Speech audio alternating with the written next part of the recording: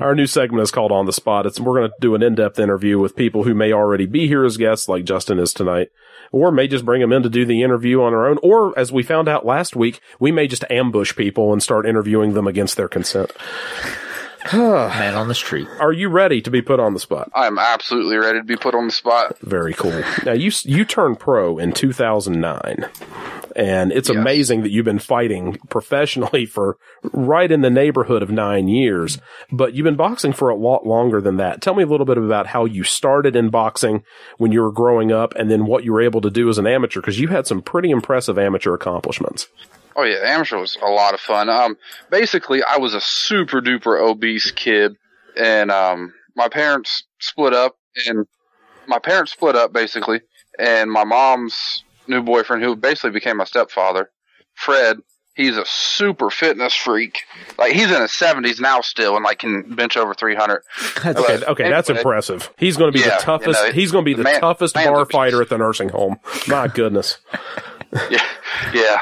No, I don't think he's ever going to die. He's super old, and he's still... he can, 70 is not super old. For a 300-pound bench press, pretty damn good.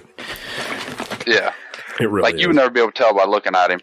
But anyway, he was super into fitness and stuff. And I mean, I was this little 11-year-old kid. I was in the high twos when I was 11. I was like probably 260, 270, like 5'4", 5'5".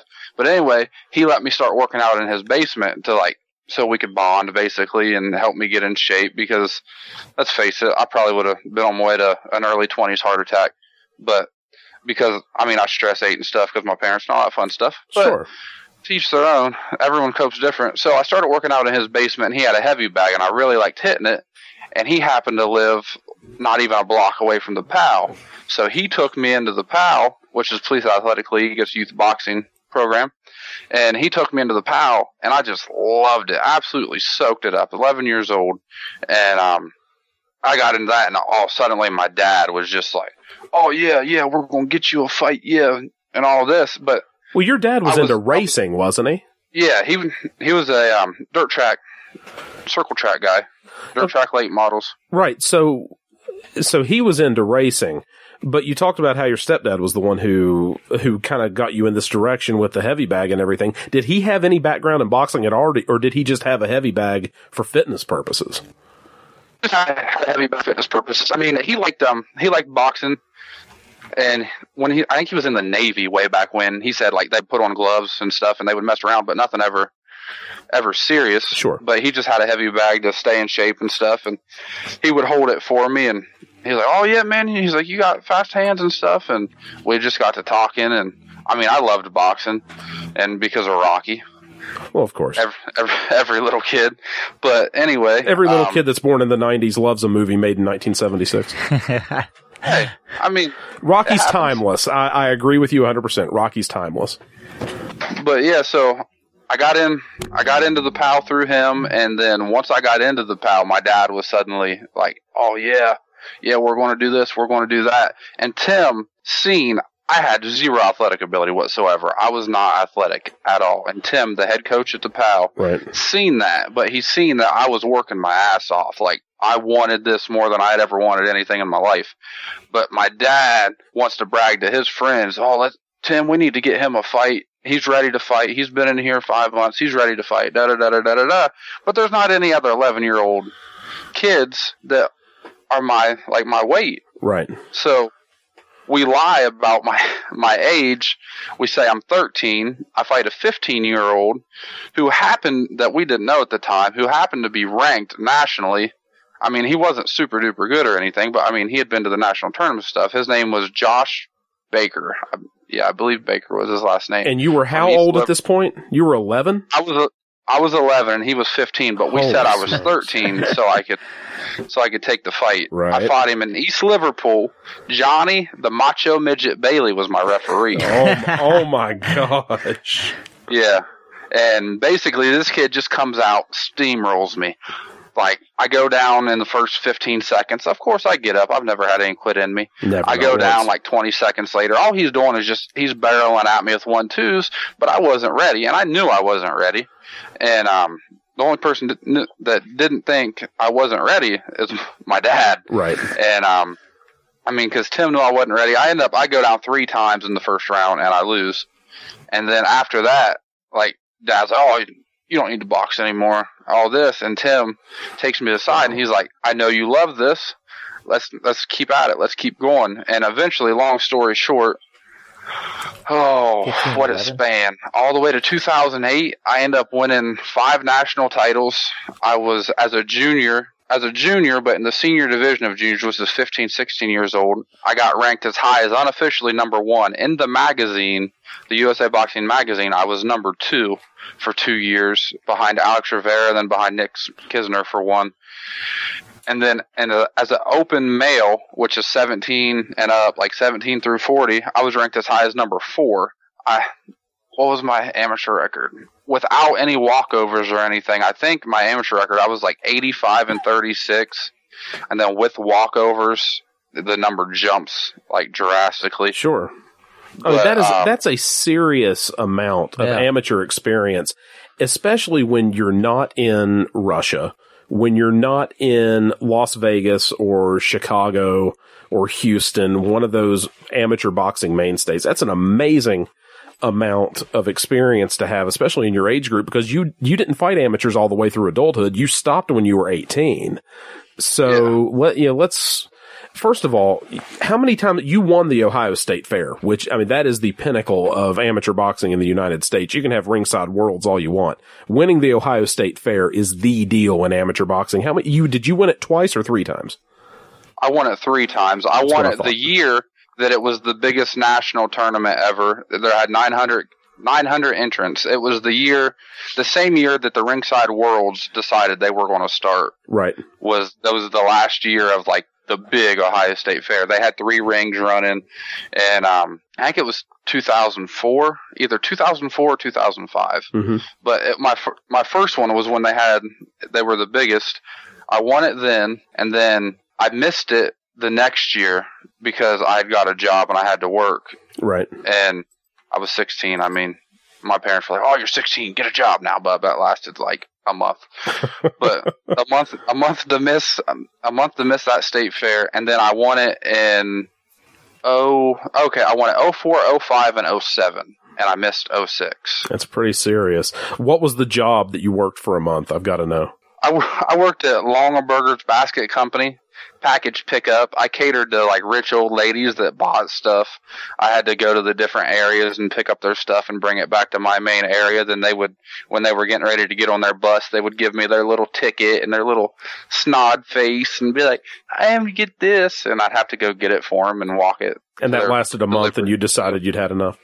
Yeah, because they were making me pick work or boxing. And at that time in my life, boxing, it was it. Like, they were like, "Well, you can't have these days off. You have to work." I was like, "Well, we fight almost every weekend. I can't work these days." They were like, "Well, you need to choose." I was like, "See ya." Well, and you're 16. You only get to be 16 once. You've got the rest of your life to work away like a slave, like Steve was saying. But because I was 16, it limited the days I could work as well, which made the weekends like, "Oh yeah, work the weekends because you got school and all this stuff." So you get to 2009 and you decide, I've accomplished everything I can accomplish as an amateur. I've made the very clear and simple and honest decision that I'm going to go pro. Is that exactly how it worked out? Basically, I got tired of getting beat up for free. Yeah. When I started fighting an open men's division, I had my first open men's fight at 16 years old because the date of determination fell after my birthday. Right. But the tournament hadn't went on yet. So technically, by the time we made it to nationals, it was the first year they called the U.S. men's the Future Stars tournament. I don't know if it's still the Future Stars tournament or not. I don't know if it is or not. But that's when it was. And I had my first open men's fight then, and I fought a 6'5", 340-pound giant in Cincinnati named Charles Smiley. Oh, screw that. And I realized men hit a whole lot harder than children do. Well, it was just especially when you're not getting paid for it. Yeah, it was bad. And then so I fought tournament after tournament, fight after fight as an open male. And eventually I turned 18, and I had a couple more fights after I was 18, but I fought a guy named Tommy Poe.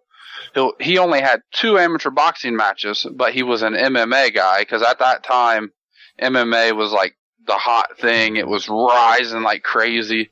And I mean, he was just built. He was probably 30 years old. And we went to war. You could still fight 4-round fights. It was 4 2-minute rounds. Okay. We were a main event on a card. And I mean, we went to war for 4 rounds, and we got to talking afterwards. He's like, yeah, he's like, man, he's like, I just wanted to get 3 fights. I'm going pro. I was like, you're going pro? He's like, yeah. He's like, I got a guy that he'll pay me $1,000 for my first 4-round fight. And if I keep winning, he said, he'll keep paying me more, and then we'll make some big money together. I was like, well, shit, I need to do that. And that's basically, it sparked from there. I was getting hit by these monsters for free. We were waiting around for the Olympics, but I mean, yeah, it doesn't. Decided not to. Yeah, but you know as well as I do that amateur boxing is more corrupt than professional boxing is. Yeah. And if you're not from the West Coast, you can forget being on the Olympic team unless you literally go in and knock everyone out. And it's been that way for quite a few years. So you decide to go pro. You got your pro debut in August of 2009 against Paul Zales. Tell me a little bit about what you felt like going into that first fight. I mean, I felt good. I managed to get fat before the fight, and then Tim comes to me and he says, you can't be that big going into this fight. I want you to lose 30 pounds.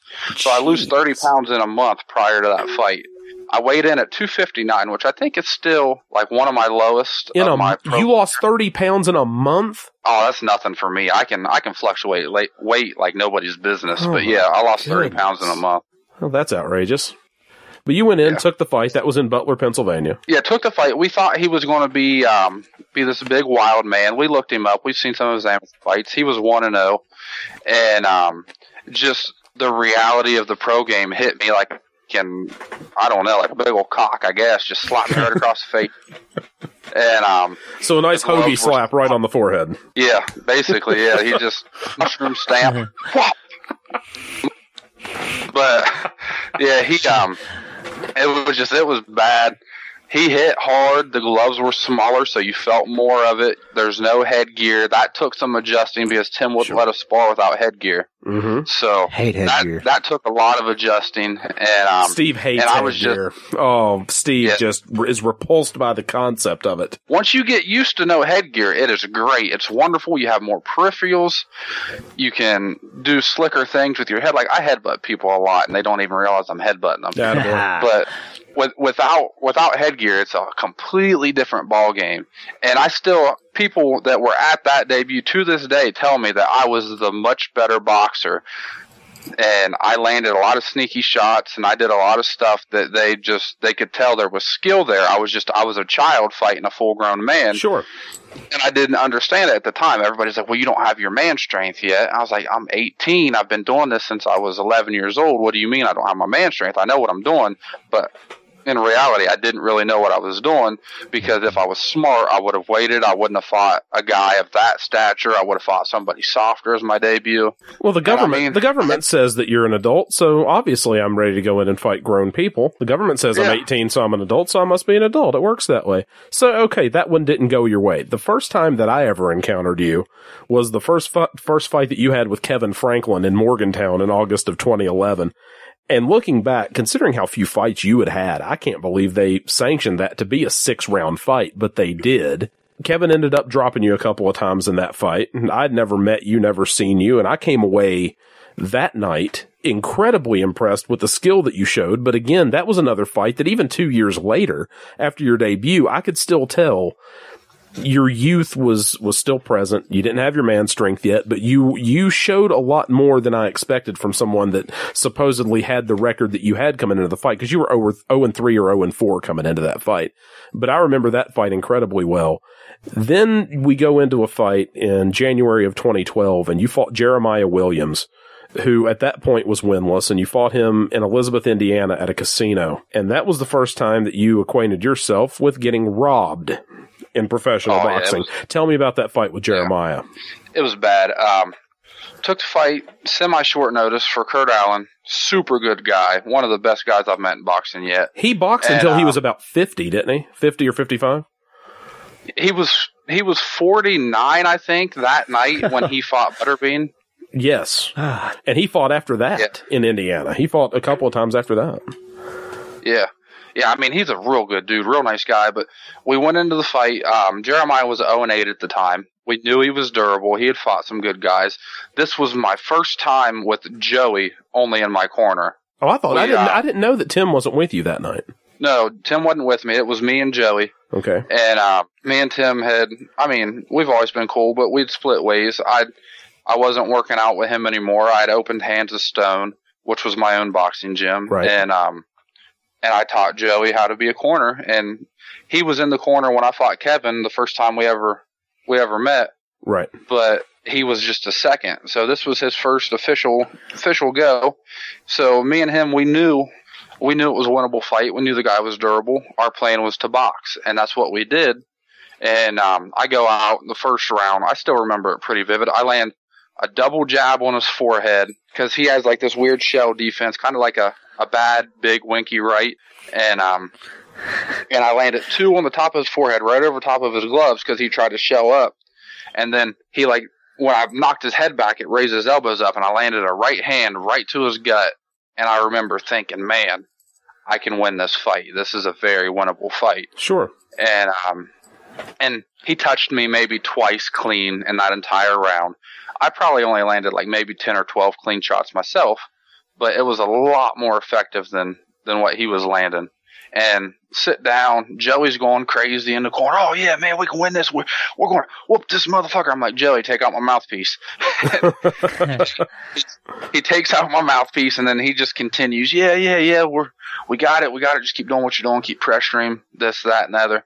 And puts my mouthpiece back in. It has a giant glob of Vaseline on it. Oh God, Joey, you're better than that. I bite down on it. Yeah, we joke around about it all the time. Bite down on it, nice and squishy. But basically, go out and rounds 2, 3, and 4 are more of the same, except he's clinching me a lot more anytime I get close, and I'm working my free hand in the clinch because the ref wasn't breaking it up. So I'm just hitting him with one arm. I'm standing in the middle of my room, like throwing punches right now. You guys can't see it. So, I'm working my free arm the entire time we're clinched and stuff, and I just outwork him. He lands maybe 12 punches clean the entire fight. And I lose a majority decision. That was just and garbage. I was like, oh man, that's just awful. Everyone came up to me after the fight. They're like, oh, you did so much better. He's like, you won that fight. You got robbed. This, that, and the other. And I mean, it just took a downward spiral from there. See, already at this point, I didn't know you that well. I knew who you were. I remembered you from whenever you fought Kevin the first time. But it's so evident, at least looking back, how different things could have been for you had you been managed correctly from the beginning. And you really never had that opportunity, and that didn't happen even for a short period of time until much later down the road. But we encountered each other again a little later that year. You fought Kevin Franklin again in Logan, which was a really interesting place for that fight to take place. And then you fought John Hill, and you gave Kevin a seriously tough fight in that rematch. I thought it was a closer fight the second time than it was the first. The fight with John, he knocked you down in the first round, but it was nip and tuck the whole way that fight too. And I worked in Kevin's corner for the second fight. I worked in John's corner for that fight, working against you because we didn't really know each other at that point. And seeing the growth that you had just being a pro, and there's a meaning whenever you say that somebody's being a pro in this sport, the growth that you showed just coming into those fights was so apparent. And I knew that you had something coming just around the corner if you could get the right break. And that break came about a month later because you went to Madison and fought a joker named Jason Harbin and got your first win. What do you remember most about that first win against Harbin? I remember I knocked him down. He got up, called me a pussy, said he was ready to fight, and quit. That's true. Didn't it look like he slipped on the third knockdown or something? And it was just, or there weren't three knockdowns. You only knocked him down once, and then he got up and said something, and then turned around and walked away. Yeah, I mean, I was jacked. We come out. I can tell you the whole fight. It only lasted about a minute. Come out. He's not kidding. I don't doubt this. No, I jab high. I throw a right hand to the body, which is my favorite punch in the world. 2 straight downstairs. I can land it almost whenever I want. I might eat a left hook sometimes, but I can land it whenever I want. And I do that, boom, and then he flurries on me like this weird tough man flurry. And I shell up, and I walk through it, and I decide, all right, we're going to fight now. And I walk him to the ropes. I land a right hand. I don't know if it's balance or what, but if you look at it, he goes down very weirdly. It was an awkward knockdown from the feet up. It just looked weird. Yeah, like he claims it was a push, but I never pushed him. Like you can tell in the video, it wasn't a push; it was a punch. You pushed him with your fist. Yeah, with my fist in his face. Yeah, and he went down, and I was jacked. I mean, it was my first knockdown. I was like, yeah. So I let out a yell, like, yeah, and I like do a little circle, and then I run to the neutral corner because I'm excited. Well, you didn't. Let's be honest. You didn't run. You jogged. Yeah, I jogged. I don't run. I've never seen you sprint ever. Not once. No, the house could be on fire, and you're jogging out. Yeah, come on, kids. But yeah. No. Basically, he went down. It was weird. He got up, and he's yelling at me in the neutral corner, not even paying attention to the referee. He's like, "Come on, puss! Come on, puss!" And they walk him over to the corner to get his mouthpiece back in because his mouthpiece came out on the way down, and they wave it off. He quit in the corner and wouldn't make eye contact with me. Wouldn't even stay in the ring while I got my hand raised. He just stormed out and left. You curd him up, and it was, and he never fought again. He never fought again. No, never fought again. Well, I can see why, because he really didn't even fight that night. But you know what? He stepped in there, he ate some leather, and you got to win. We're not going to cover every fight. We're just going to hit some of your key ones before we hit the rapid fire questions. I bet you guys the first time. Gotcha. You fought Jermaine Walker and dropped a 6-round split decision, a fight that you changed your strategy about halfway through or after a couple of rounds. But I didn't corner that one with you, but I thought at worst that was a draw. I thought you fought really, really well that night. And then you go in and get your second professional win. And that was the night that we started working together. And I'll tell a little bit about how that one started. At that point, our friend Chase Hill was still doing a lot of stuff in boxing. And he had, what was it? Was it called the Lights Out Boxing Gym in Madison? Is that what he called that thing? Yeah. Okay. Yeah, he called it Lights Out. So he had the Lights Out Boxing Gym in Madison and called everybody to come in. He had you under contract at that point and was going to try to help you build your record up a little bit. So he called everybody to come down and spar. And you drove down from Zanesville, and I got to see you there because I brought Dave down, and we all worked together because there were a few people fighting on that show coming up because I had Jason Smith fighting that night. And who else? I had John Hill fighting against Greg Maynard that night. That was coming up. That was the craziest 1-round fight I've ever seen in my life, and I was in the corner for it. But I saw you and said hello and talked to you for a minute, and you asked me who I was cornering, and I told you, and you said, "Oh, good." You asked me if I was working with Deskins, and I said no. And you said, "Oh, good. It'll be nice to finally have a fight in West Virginia, and you're not in the other corner coaching against me." And I said, "Well, if you need me in the corner, I'll be more than happy to corner for you." And you said that you would like that. So our first fight together was you against then undefeated 1-0 Matt Deskins. And you went in and did something to Matt Deskins that essentially ruined his reputation as a professional fighter in the greater Boone County, Logan area in West Virginia, because you beat him to a point that you collapsed one of his lungs with your body attack and ended up brutalizing him over a fight that lasted 3 rounds, but it must have felt like 10. And Matt's a great dude, but that fight went terribly wrong from the very beginning. And after the first round, you came back to the corner and I said, keep attacking his body, look for uppercuts when they're there, and you're going to chop him down and knock him out. And that is still one of the most impressive performances of your career, Justin. I mean, they forced me to get in shape. Matt said, I'm not fighting you unless you're 260 pounds. And I was like 290. And I was like, well, shit, if you want me to get in shape, I will get in shape and fight you. And that's what I did. Well, the best way to get you angry is to tell you you're not allowed to eat. Oh, yeah, that was bad. And then I was pissed off at him after the fight, too.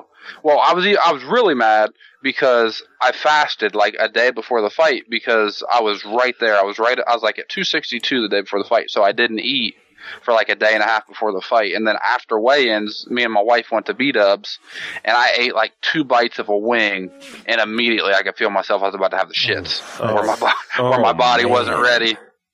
And I was so angry. I had all this food in front of me, and I couldn't eat it. I was like, oh, I'm going to fucking kill him. I'm going to take that out on Deskins. I've had it. Yeah, it was so bad. And then I got mad at him after the fight because he had to leave in a freaking ambulance. It's like, come on, it made me hurt you. Like, how dare you leave in an ambulance? You ought to walk out here under your own power with your half a lung and your broken ribs. Carry yourself out of here like a man, Matt Deskins. I don't mean it like that. I mean it like, man, you made me have to fucking hurt you. Why you do it like that? We're not being mean to Matt Deskins. Matt's such a cool dude. Matt's a super good guy. He's talked to me plenty of times after the fight. Told me that I'm his boy's favorite fighter, and even admits it's a little bit hard to swallow that he's not his own son's favorite fighter. But it's awesome that they followed me after that. And anytime I have a fight coming up, he hits me up. He's like, "Yeah, man." He's like, "Good luck. I hope you do good." Yeah, he's a big fan. He's become very complimentary. That's absolutely correct. He's a warrior. I beat on him. I mean, the first round, I set a decent pace, and he matched the pace. But like I said again, he forced me to get in shape. And I don't want to sound arrogant or anything, but when you make me get in shape, I can fucking fight. And, absolutely. The second round, I picked up the pace a little bit, and he kind of stayed where he was at. And you could tell by the end of the second, he was gassed really bad. Right. And then I forget exactly what was said in the corner between you and Chris, but I remember it was something along the lines of like, "We're there, we can win this. Just keep doing what you're doing." But a switch, and you can see it on the tape, a switch in my mind flips. It's like, all right, it's time to hit the fucking gas. It was kill mode. We're going to do it. You went into kill mode. We're going to do it now. Yeah. And I landed a long range right uppercut from like, I think in like the first 5 or 10 seconds of the third round, and then just from then on, it's just an onslaught. I'm sorry, it wasn't kill mode. It's die mode, because you start yelling die with every punch you land. I love that. Yeah, die mode. We've only got 2 or 3 more fights that I really want to cover. You fought Mike Shepard, you fought Josh Tufte. Both of those were fights where you stepped back, you showed a lot of skill. Mike is just he's Mike Shepard, and he's a power punching monster, and Josh Tufte is a seriously underrated, skilled heavyweight. If he had more power than he does, it's really remarkable to think of what he could do in the heavyweight division, but he just never really had the pop to hang in. So we go to 2013, and I get a phone call from Steve Neal from Signal 12 Gym in Fayetteville here in southern West Virginia, and he's doing a show here in the southern part of the state, and they were wanting to match up Jonah Koger with Adam Oakes, and they get a couple of weeks out from the fight, and Adam Oakes just stops answering the phone, won't sign a contract, won't talk to anybody. And he calls me with a few days before the event and says, "Do you have anybody that'll fight Jonah Koger fairly cheap and will come down here and actually fight?" And I thought, hey, that's a fight. We can get us a W. Because at this point, I was cornering you for quite a few fights at this point. Yeah. And you came in, and I said, he'll fight him for expense money for the most part. And that was music to Steve's ears. He said, "Oh yeah, we're going to go do this." So you come down to fight Jonah Koger on short notice. Jonah's a lefty, which is not something you particularly like to see at that point.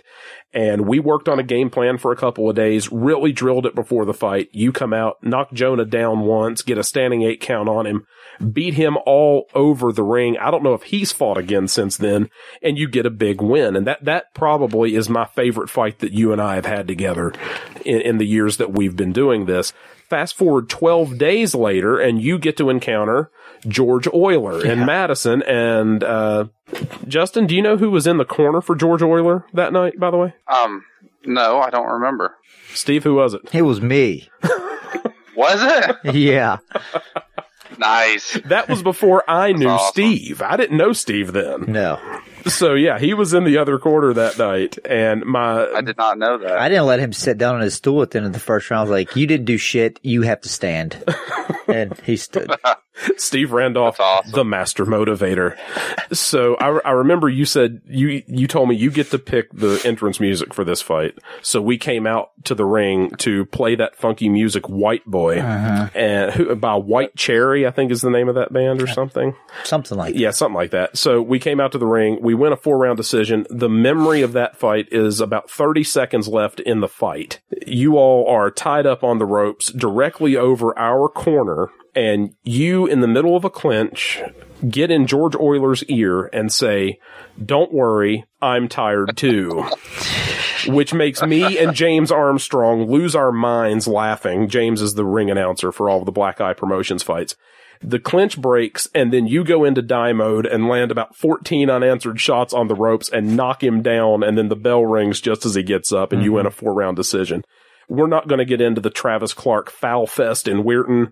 We've already talked about the Sean Conway foolishness. That video, by the way, is posted on the episode page from episode 9. Was that the one in Pennsylvania? That's the Greg Serb incident. The entire fight video is posted on the page for episode 9, so anybody that wants to see that can see it. We had the Justin Howes fight, which you took on short notice and competed very, very well. We're going to talk just for a second.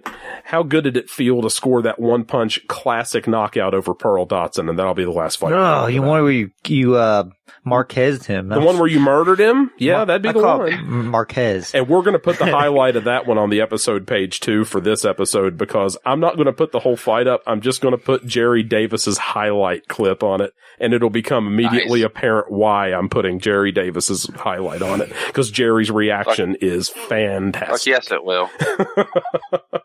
So you came into that fight. I didn't get to be there, but I called you in the locker room for that fight because I was traveling, and I called you and we talked about a couple of things, and I said, set him up and counter him and look for that overhand right, and you're going to blast him. I didn't think you would do that to him, but we talked about the game plan I would do that to him. Well, we spent 4 weeks talking about game plan for that fight and foot placement and trying to get him set up and breaking his rhythm. But we talked about that right hand. And then I talked to you before the fight that night.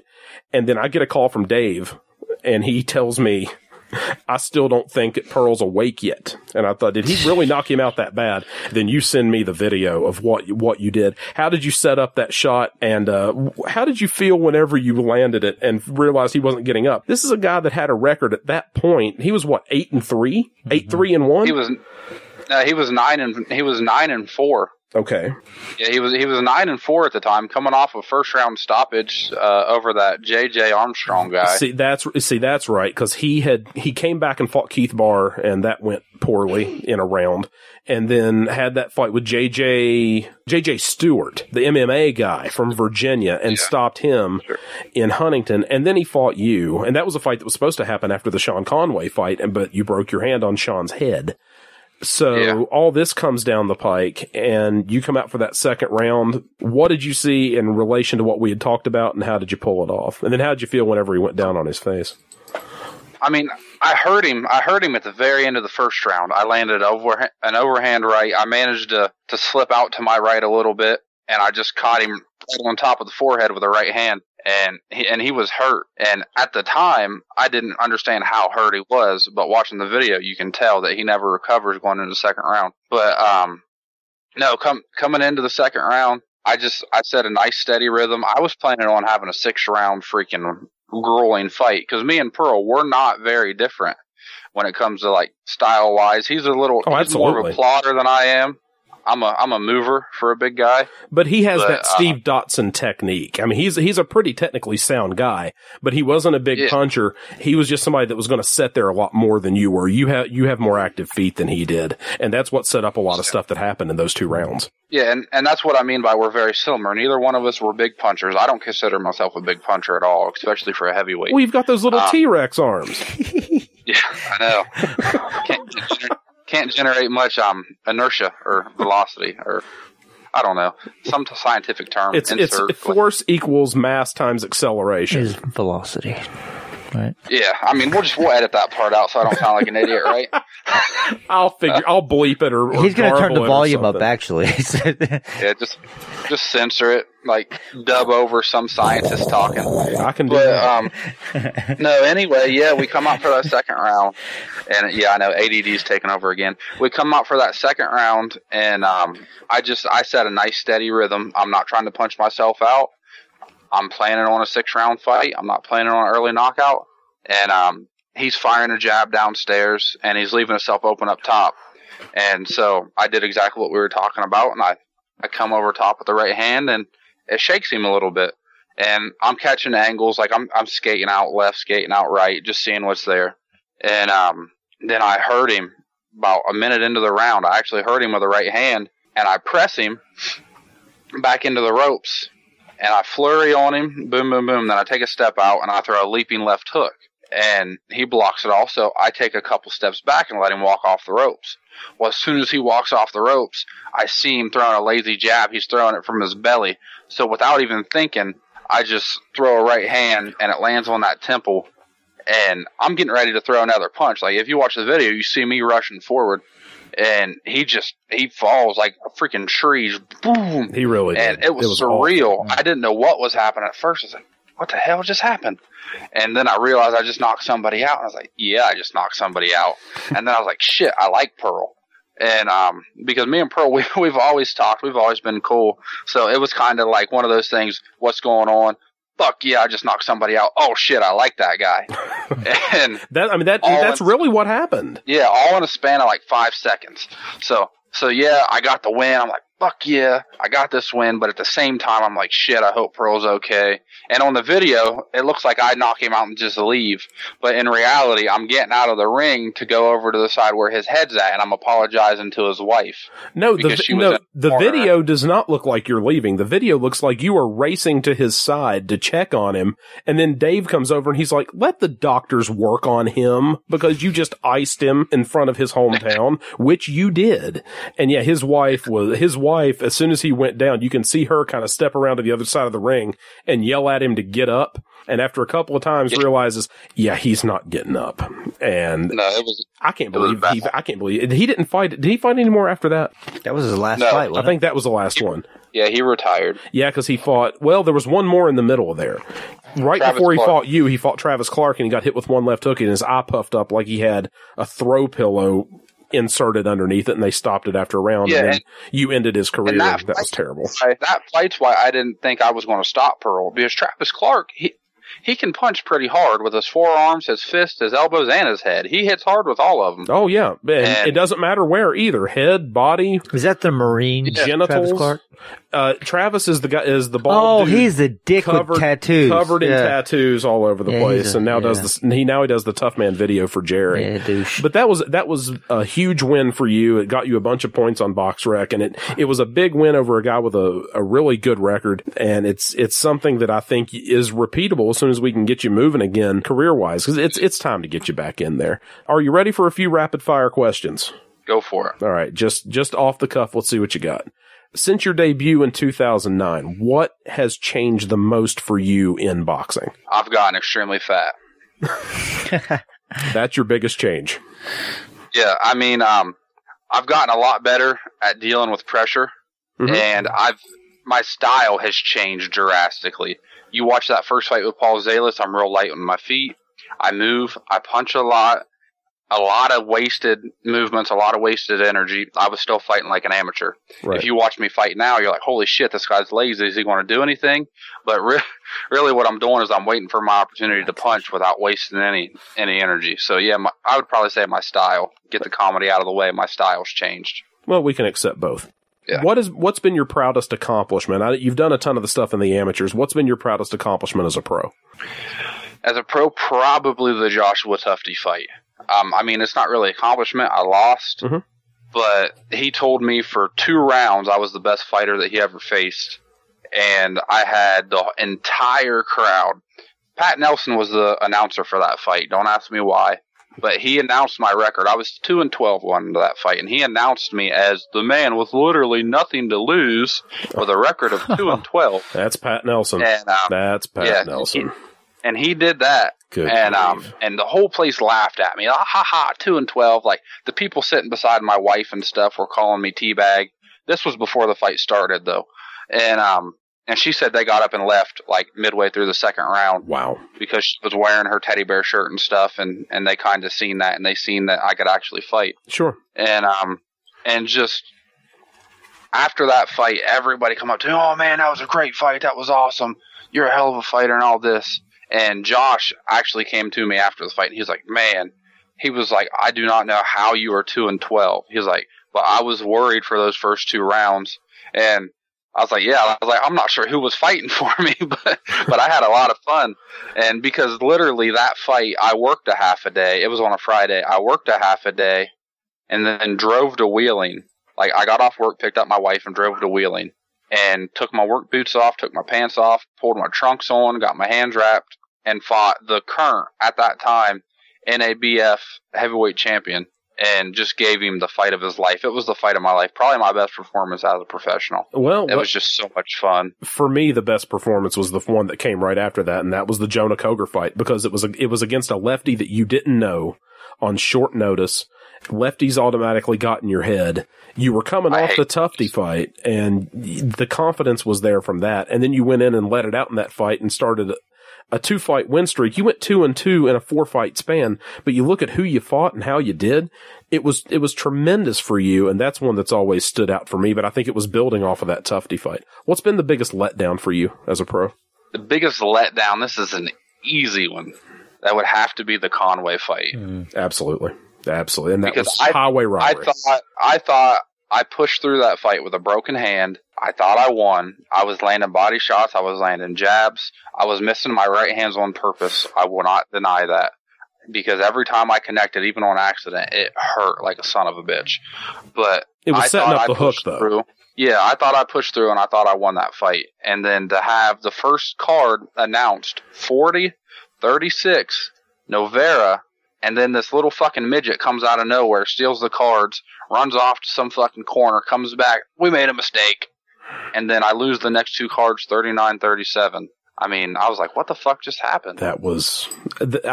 I've been in this stuff a long time, and I've never seen anything quite like that before in person, and hope I never do again, but you can thank Greg Serb for that. What fight have you had that you didn't expect to be as tough and as difficult as it was that turned out to be that way unexpectedly so? I mean, I go into every fight thinking it's going to be a war, but probably I didn't expect the Jermaine fight to go the way it did. Right. That's the first fight I actually let the crowd get in my head. Sure. And because I outboxed him for 2 rounds. Oh, and I don't sure think did. he denied that either. No, you outboxed him, and then you went in and tried to get more aggressive, and it didn't go your way after that as much. Yeah, and you allowed it to be closer than it should have been. Yeah, the middle of the second round, I heard the crowd booing because I was boxing him. I wasn't getting close to him. I was hitting him when I wanted to hit him. And it probably was. It was probably a boring fight to watch, and they started booing. And I heard it, and I had some of my students that I trained at my gym at the time were there watching me as well. I remember and that. It went to my head, and I was like, fuck this. And I started stalking forward, which, I don't fight moving forward. No. And started trying to land power shots, which, I'm not a power guy. I still thought I won the fight, but... Oh, it was a draw at worst. I agree. Fun fact about that night, there were, I think, 13 or 14 fights on that card. I worked 5 of them that night. Nice. Won a couple of championship belts, amateurs, but my goodness, that was a very difficult night. That was a night Dave fought Jason Smith. What fight of yours, just give me the fight, would you put in the time capsule for people to watch of yours? What's your time capsule fight? Just one fight? Yes. Matt Deskins. That'd be good. What's a fight that didn't happen that you wanted to happen? You wish that it did, but it never happened. Luke Loins. Yeah, and you know who you can blame for that one. Methamphetamine. Yeah. No, the fight was supposed to happen in Williamson, and then it didn't. Oh no, JP, he's a piece of shit. We already know that though. Yeah. Bingo. What's a fight? Can you tattoo a turd? I'd like to shit and then get a JP tattoo on a turd. I'm gonna tell you a little story. This isn't defamation of character. It's just true. It's true. This is a fight that happened up in Parkersburg about a month and a half ago. There was an amateur fighter, and he'd fought a few times, and they're now making inspectors sign off on cotton hand wraps for tough man fighters. And explaining why that's stupid. The wraps with Justin's laughing. I can't even go into the reasons why that doesn't make any sense. But they're making them do that now. And this guy is just furious because he's trying to deal with this, and it's an annoyance. And he said, man, I can't stand some of the people on this commission. Some of them are just completely out of control. And I said, really? Anybody in particular? He said, yeah, that bald one that's standing out there by ringside. And I didn't say a word. And he said, yeah, I had to deal with him at the Parkersburg Tough Man. You know what I told him? I told him that it's good that he has a shaved head and he has a little point on top of it because now he looks exactly like what he is, a dick. And I said, well, I don't know who you are, sir, but I hope you win your fight tonight because that was hilarious. That's awesome. What fight did you take that, looking back, if you could retroactively reject it, you would say no to? Lee McGinnis. Oh, the world tough man champion. Yeah, I fought him with a separated AC. I don't know if anybody knows that. Justin, or not, I didn't know that. Oh, why did you do that?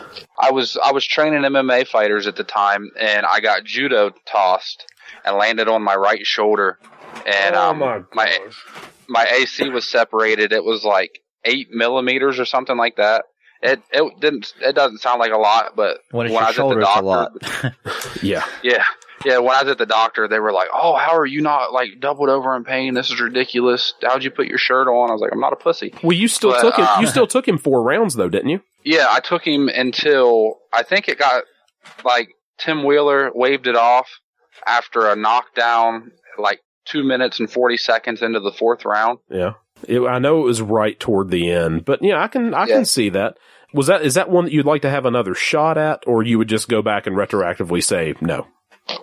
I would love to fight him right now. He's like 400 pounds. Yeah, now. we saw him at the Travis Clark fight in Weirton, and my goodness, he didn't even look like the same guy. I know this is narrowed down to 2. I just want to know right off the top of your head which one you would pick. What's been your most bizarre moment in boxing? Is it the Conway fight or is it the Williamson incident? Oh, most bizarre moment? Probably. I would probably have to say the Conway fight. Yeah, I'd have to agree. As bad as Williamson was. Yeah. But the Conway fight, I've never seen a commissioner, a deputy, like the head shit, not like a deputy or not like someone appointed, the commissioner of the entire fucking state, jump in the ring and steal the scorecards from an announcer ever before in my life. You cannot come up with a scenario more crooked than that. You just can't. What's the most important, outstanding goal that you still have in boxing for what you'd like to accomplish? What's the one thing that you've not done that you would really like to do? I mean, shit. I don't know. I mean, everybody wants to win a minor title, but sure. I'm a realist. I'm way beyond that. Not necessarily. There are ways for you to win a title. It's just going to be a matter of making it happen. But yeah, let's do it. But is that probably it? You'd like to win a belt? Probably. I'd win a minor title or knock out Luke Loins. You're not going to rest until you get your shot to do that. No, because we were supposed to fight so many different times. That's true. Like he said no a bunch, and then I got a phone call like, "Hey, are you retired?" And I'm like, "Yeah, I'm super fat. I haven't been training." And they were like, "Oh, well, Luke Loins is looking for a fight." I said, "I'll take it." and of course they agreed because I said I was fat and out of shape, which I was. It wasn't a lie. I mean, hell, I do these stupid dance videos on Fridays and I'm winded by the end of them, and they're only a minute long. Yeah, there is nothing like your Friday dance videos. I will say that. Where can people find those if they want to see them? Just on Facebook, or are they on Snapchat too? No, just on my Facebook. Okay. Just Novaria, Novaria. Check me out. Just kidding. I got him to step in a mud hole for you, by the way. They're Luke Lions. We went up there and hung out with them for a little while.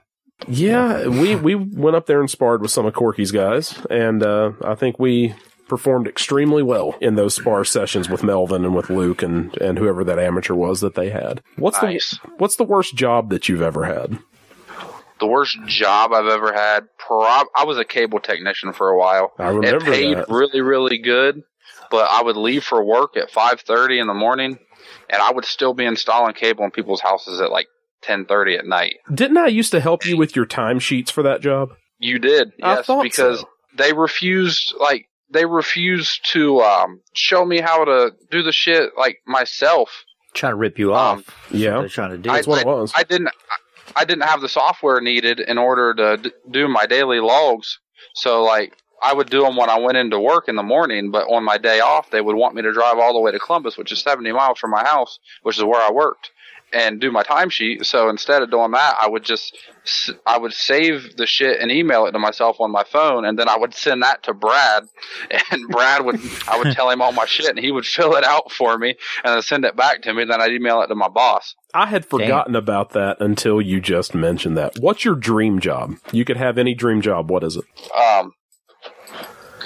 Man, I don't know if I should answer it serious or if I should be comedic about it, because I would love to be a fluffer that gets like the girls wet for porn. That's right. But I'd do that. But I would realistically, because I have a wife and she would like cut my dick off, what little bit I have, if I ever took a job as a fluffer. So I really, really, really, really, really enjoy fabricating metal trim for like metal roofing and stuff. I've had that job twice in my life, and both times the companies have went under, but that's been my favorite job in the world. So if I had to pick, I would probably do that again. That's cool. What was your favorite part of childhood? My favorite part of childhood was, I had two. The racetrack. I loved going to the races with my dad.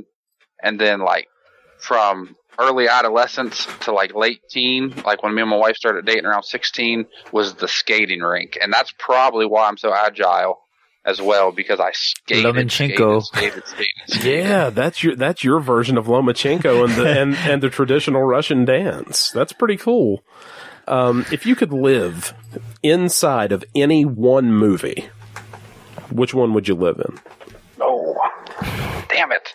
I would probably any one movie.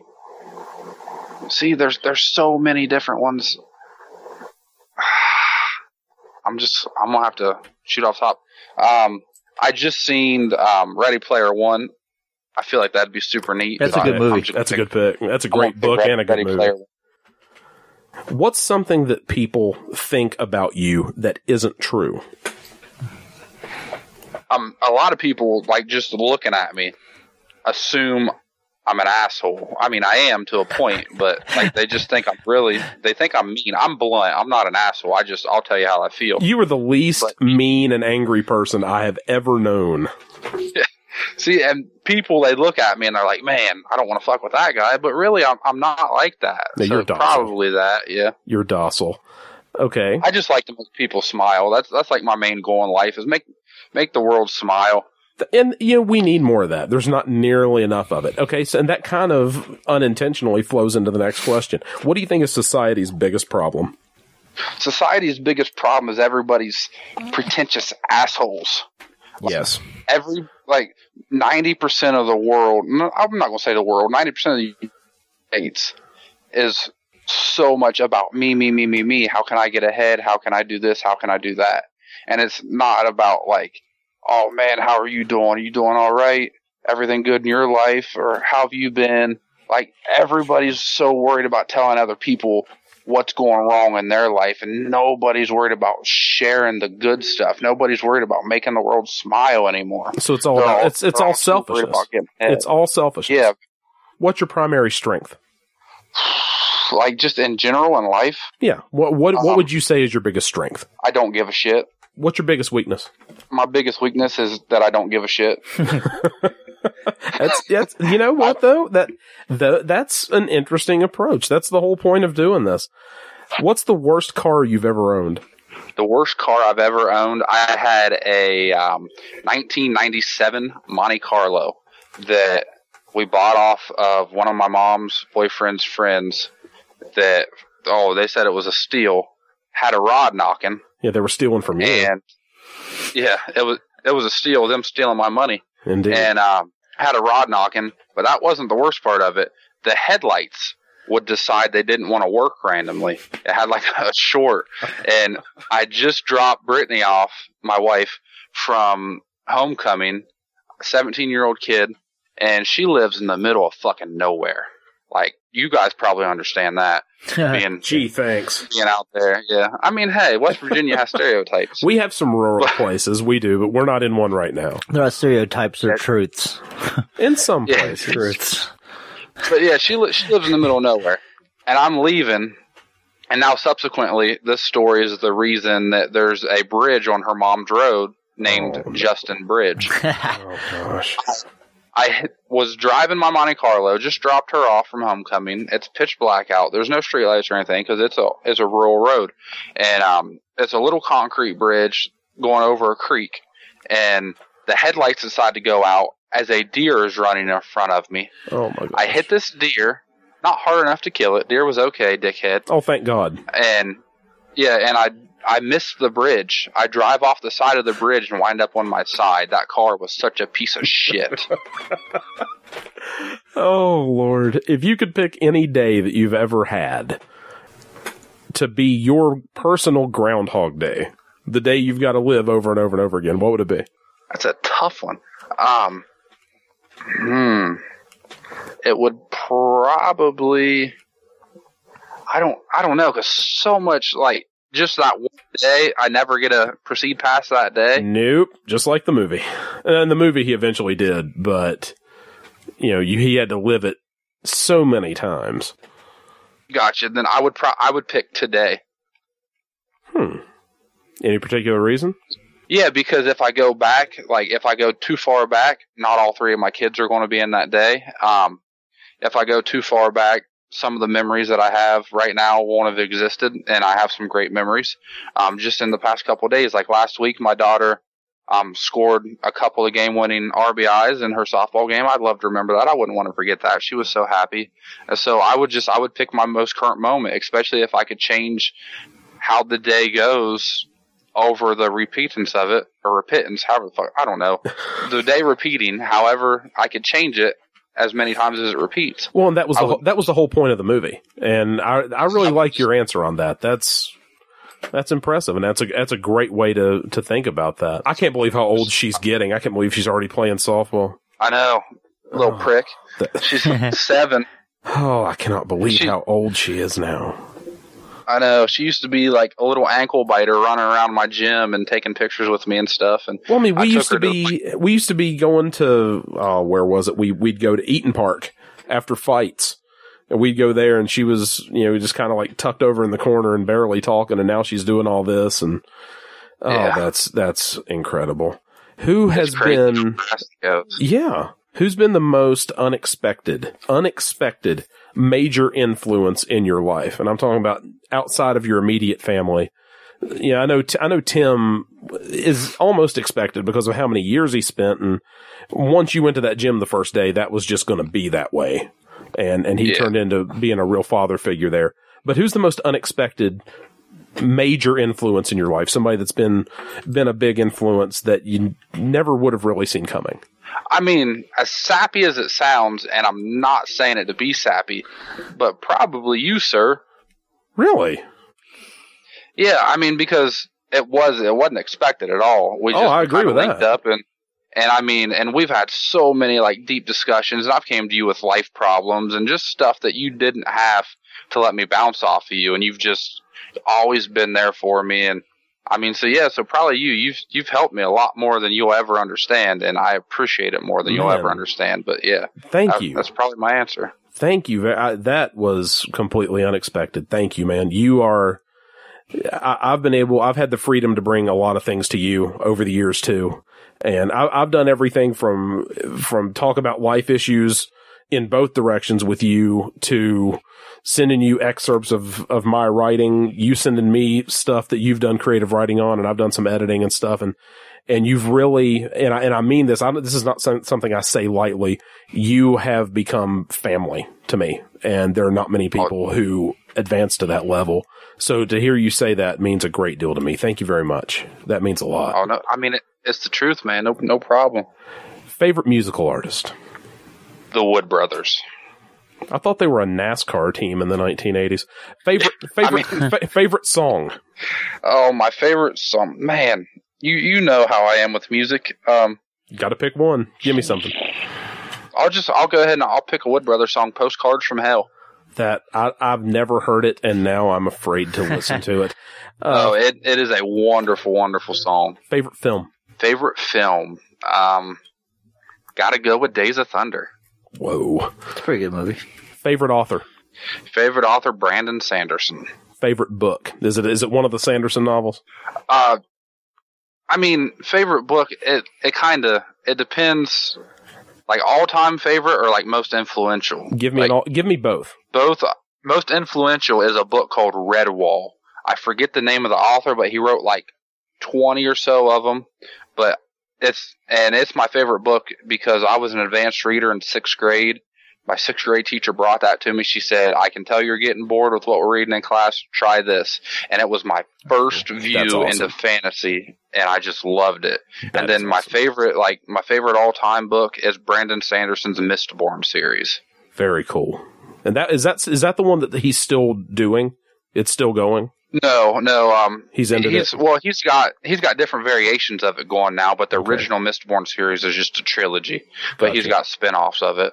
Very cool. If you could change the outcome of one event, what would it be? It can be a sporting event, something else that could have gone one way or another, and you can change it. What event would you change? Mine would be a sporting event. Yeah, I mean, mine's a sporting event too, whether or not you call NASCAR sporting. But I would roll back the day that Dale Earnhardt died, 2001 Daytona 500. Mm-hmm. I remember that day very well. Yeah, I would. That changed everything. That history. Yeah, absolutely. It did. Absolutely, it did. Man. I don't think NASCAR would be as pussified as it is now if it still had a guy like that around. I don't think he wouldn't have let everything that went down go down without a fight the way it has. If you could somehow bridge the gap, and I'm no NASCAR expert, my uncle loved NASCAR, but if you could somehow bridge the gap between putting in the safety mechanisms inside the cars that they have, but still maintain all the competition things they had up to that point, NASCAR wouldn't be in the trouble that it's in right now. Because, I mean, they're on the verge of selling it from the family that's owned it for 5 or 6 decades. I am probably opening up a can of worms that is going to terrify me personally and then is going to make Steve incredibly happy. What is a conspiracy theory that you believe? That I believe? Yes. 9/11 was an inside job. There you go. When we do our conspiracy theory episode, you are so Skyping in on that one, because we're going to discuss that. And we are going to do an entire episode dedicated to conspiracy theories. What is an ability what's an ability or a skill that you don't have but you wish you did? Like, that has to be realistic. Like, it can't be like flying or anything. No, you can do, well, that will come in a later question. But, like, I know you can play the guitar, but if somebody couldn't play the guitar, they'd say, I wish I could play the guitar, or I wish I could paint, or, something along those lines. A real world skill. I wish that I was fluid in 3 other languages. Okay. Fluent. I said fluid like an idiot. You said fluid. You sure did. I heard you do it. So did everyone who's listening. I said it. Edit that out. Why? That's not going to make anybody laugh. And you said you wanted to make people laugh. But we've gotten to a point where smile. We've gotten to a point where speaking so many other languages it's beyond being an extra. It's becoming a point where it's a necessity now, because you can't just Google Translate everything. It doesn't work that way, especially with so many different dialects in real time situations. But I think technology will help us more and more with that as we go on. What do you fear? What do you fear? What do I fear? I mean, it's super cliche, but I feared like something happening and me not being able to see my kids, or something happening to my kids. Mm-hmm. That's fair. It shows you where your priorities are. I got to say wife too. She's probably going to listen to this. Probably so. Hi, Brittany. And while we're at it, hi, Stephanie. Okay. She listens to all of them too. All right. Now we're back to the question you kind of referenced before. If you could only pick one superpower, what would it be? I mean, invincibility would be super sweet though. Probably super speed. That'd be all right. Well, hold on. If I pick super speed, would I have invincibility as well, or am I going to tear myself apart running at Mach 3? Well, you would think that if you have super speed, you'll have the physics to maintain it and deal with it. Otherwise, you'd run fast once and die. Yeah, super speed then. That's fair. All right. Who's the most famous person you've ever met? Oh, I've met a lot of famous people. Mostly boxing, though. Mm-hmm. Probably Roy Jones. Roy's up there. I've met Roy, and I've met Buster Douglas, too. And there's not many people more famous than Buster. I've met Buster a bunch. I go up to his gym and spar. He's a cool dude. I spar with Mike Glasscock's up there all the time. He's super relaxed, like in a gym setting when he's not in like a personal appearance setting. He's a funny dude altogether. This is dangerous. Who's the celebrity you most want to meet? Say I most want to meet or most want to eat? Meet. Those are 2 different. Okay. No, they're probably not 2 different answers knowing you, but okay. Who's the one you most want to meet? They're 2. One's a girl, one's a guy. The celebrity that I most want to meet, I would love to meet Timothy Oliphant. Okay. Since she's now a member of the royal family, who has replaced Meghan Markle on your freebie 5 list? I mean, why does she have to go away? Well, she married into the British royal family. That's got to be a DQ. I'm American. Yeah, I know, and we kicked the crap out of them in 1776 to get away from them. Gotcha. I mean, if technically she has to disappear and go away, I don't know. That's probably Felicity Smoke from Arrow. Wow. All right. What's a realistic item on your bucket list? A realistic item? I don't know how realistic it is, but to me, like, I know the proper people that it could possibly happen one day, but I would love to spar with a world heavyweight champion. Don't care which one it is, but I would love to spar with one of them. I'll set you up with John Ruiz. Would you rather be blind or deaf? Deaf. Even as much of a music guy as you are, you'd rather be deaf. I would rather be deaf because I agree with you. I rely on my sight a lot. And I mean, I could learn sign language, so I could still communicate. I could learn how to read lips. I mean, I could probably still even play music. I wouldn't be able to enjoy it as much. Yeah. I mean, that would be a giant downfall. But to never see my kids smile again, and I mean, also to never hear them laugh again, that would suck too. But to never see them smile, never see the joy in their eyes again, I would just, no. Cochlear implants, they make them now, so if you are deaf, you can hear. That's true. What? Then yeah, boom, right there. Loophole, I win. Ha! That's good lawyering. Would you rather go back to age 5 with everything that you know now, or know everything now that your future self will learn? Age 5. Thank you. That's awesome. Would you rather be insanely rich and live 400 years ago, or be poor and live today? Insanely rich 400 years ago. Would you rather be telekinetic or have the ability to read minds? Oh, man. What are the limits on my kineticity? I don't know. You're telekinetic. You can do that kind of stuff, or you can read minds. Take your pick. I would be telekinetic. Okay. DC or Marvel? Man, fuck you guys. Right back at you, Slick. Yeah, probably Marvel. Would you rather live without music or TV? TV. Would you rather have your life remote with a rewind button or a mute button? I gotta go rewind. What's your favorite word? My favorite word is probably fuck. What's your least favorite word? Probably fuck. I mean, because my kids repeat it back to me now. That I don't doubt. All right, one last question. Okay. What do you believe is your primary mission in life? To make people smile. I mean, I'm a goofy motherfucker. That's obviously what I was put down here for. Is just to make people have a good time, forget about their worries for a little bit.